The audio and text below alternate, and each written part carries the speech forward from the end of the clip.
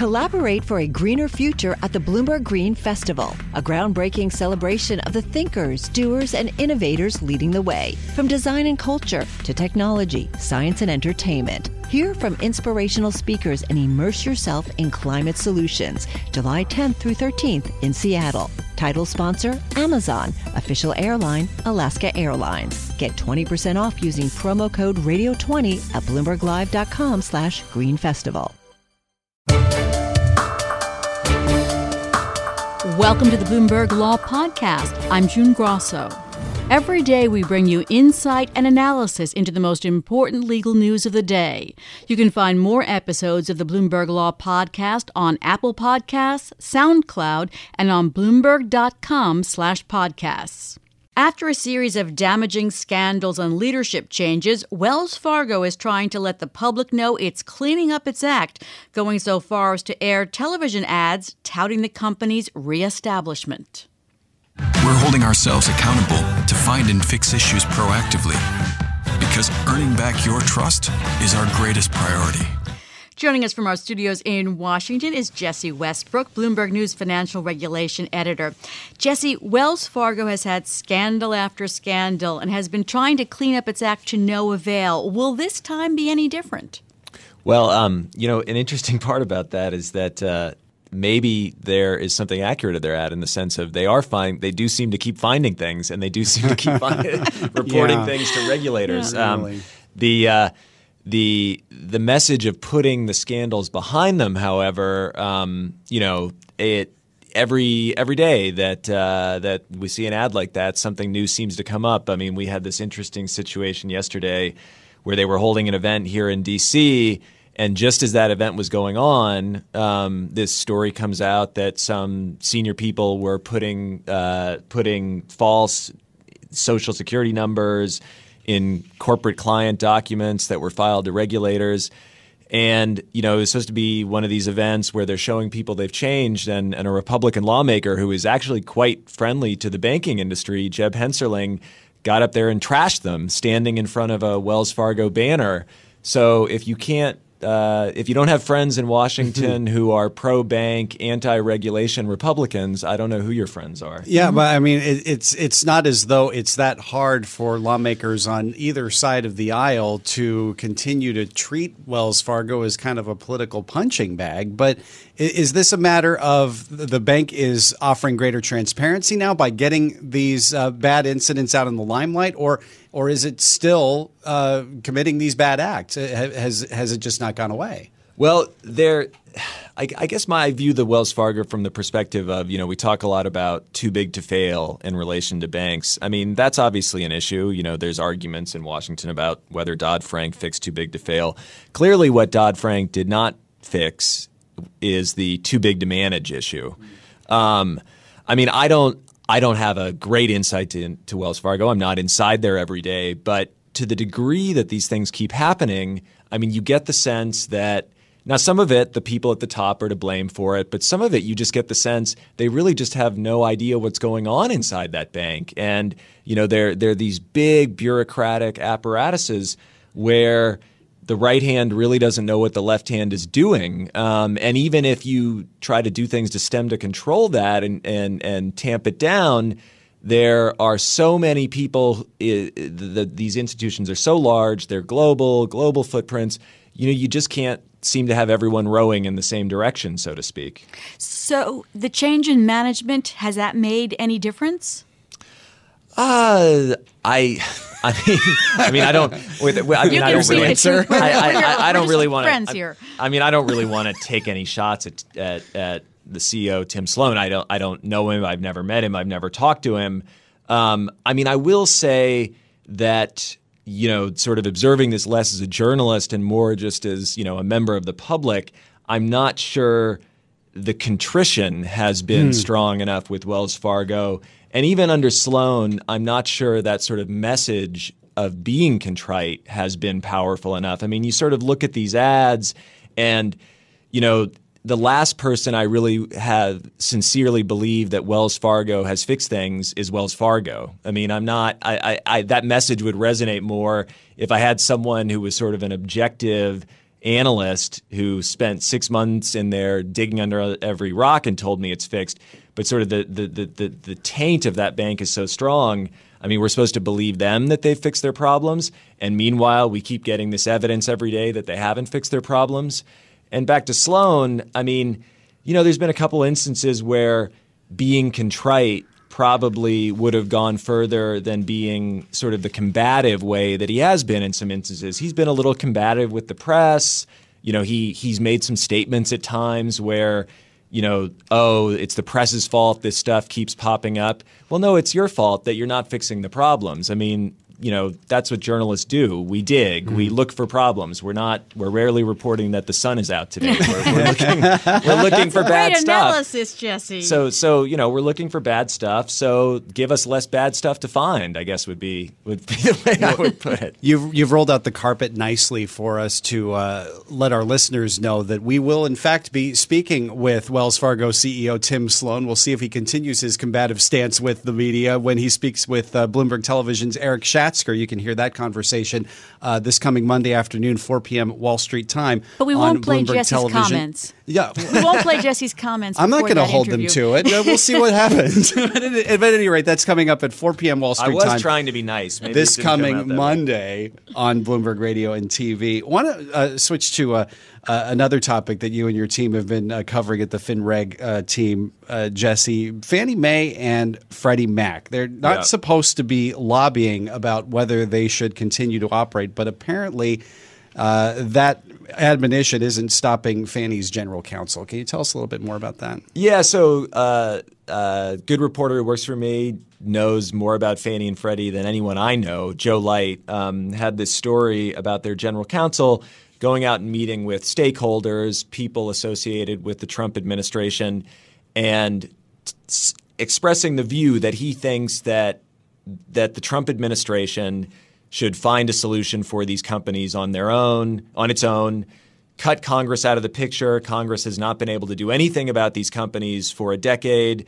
They continue to sit under the government's thumb. They're sort of in this, purgatory of not really independent companies, but they've got such a huge footprint in the mortgage market.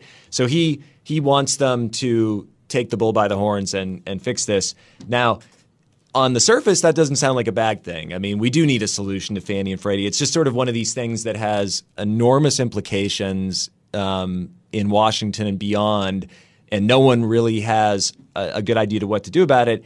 And just like everything in Washington, there's no immediate crisis. And unless we have an immediate crisis, no one in Washington is going to do anything. So these massive companies that are basically, cutting to the chase of the argument, propping up the housing and mortgage market, have been in this state of purgatory for a decade. What might be inappropriate about what Mr. Brooks is doing, inappropriate's a strong word, there is awkwardly or unfortunately a ban on lobbying at these companies, and that's because people who've been in this town a long time remember before the crisis there were no bigger lobbying powerhouses in Washington, D.C. than Fannie Mae and Freddie Mac.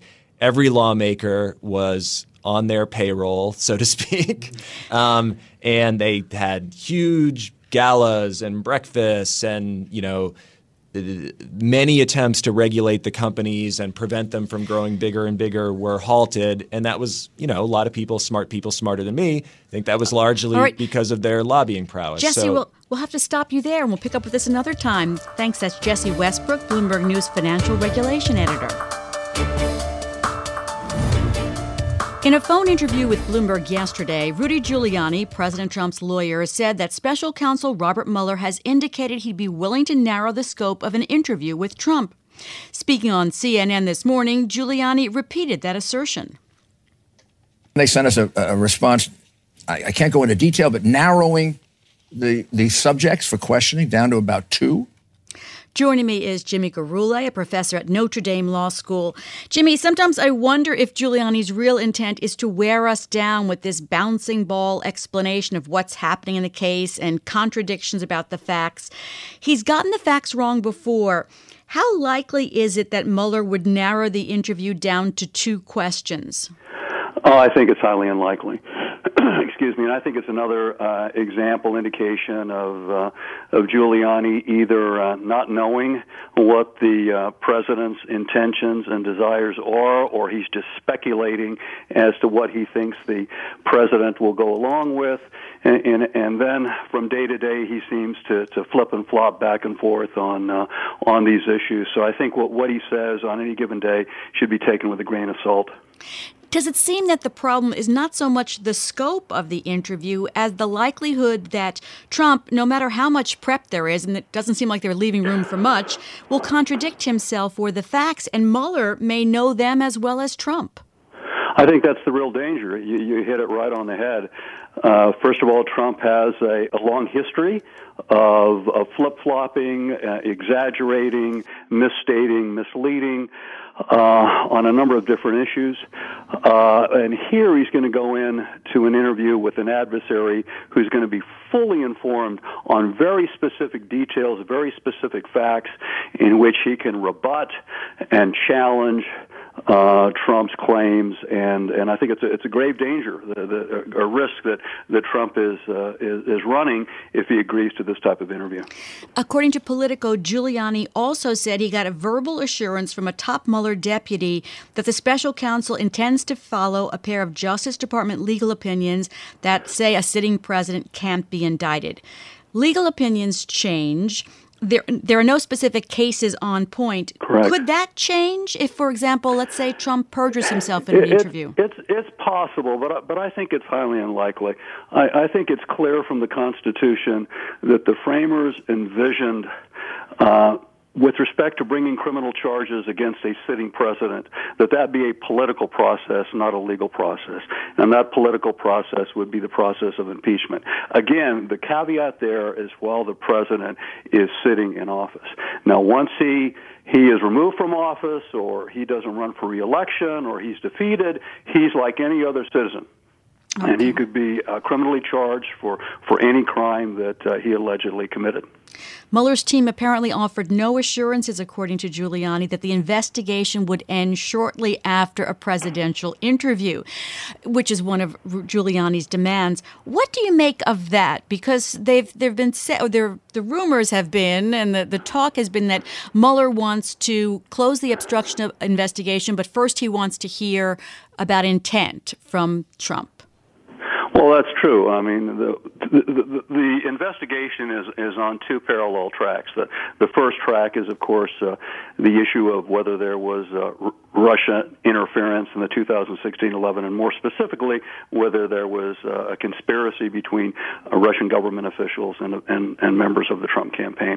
And then the second track is the obstruction of justice track, whether the president has taken actions, including the firing of former FBI Director Comey, to obstruct justice, to thwart the investigation.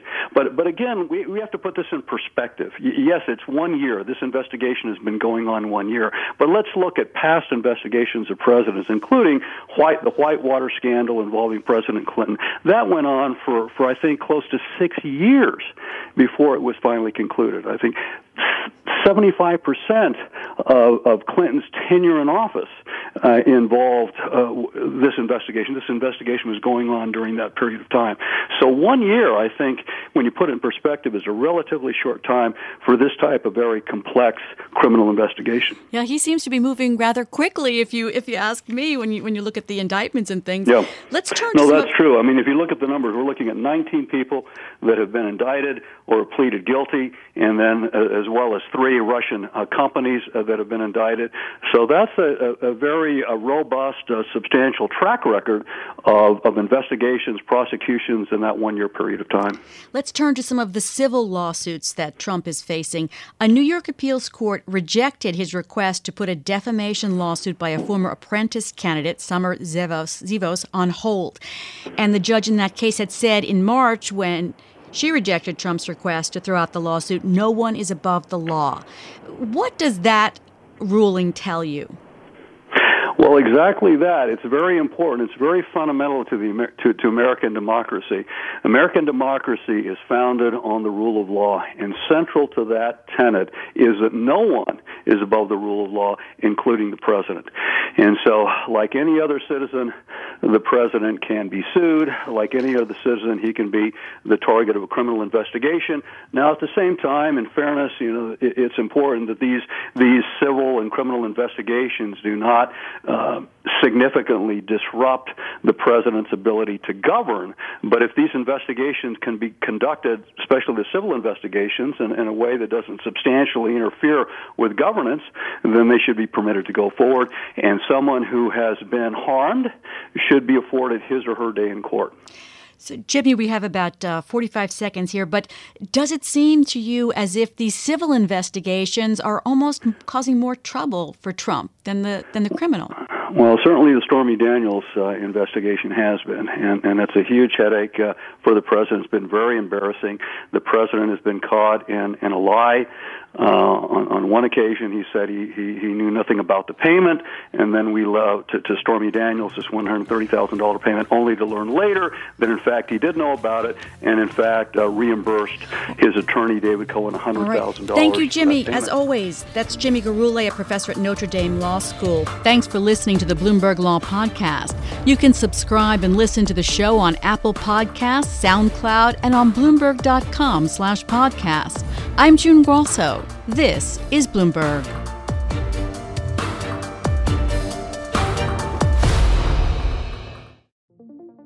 What could you do if your data was working for you and not against you?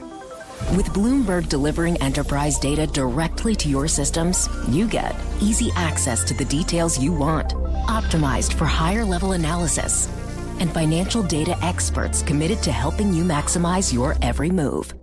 Our data is made for more, so you can show the world what you're made of. Visit Bloomberg.com/enterprise data to learn more.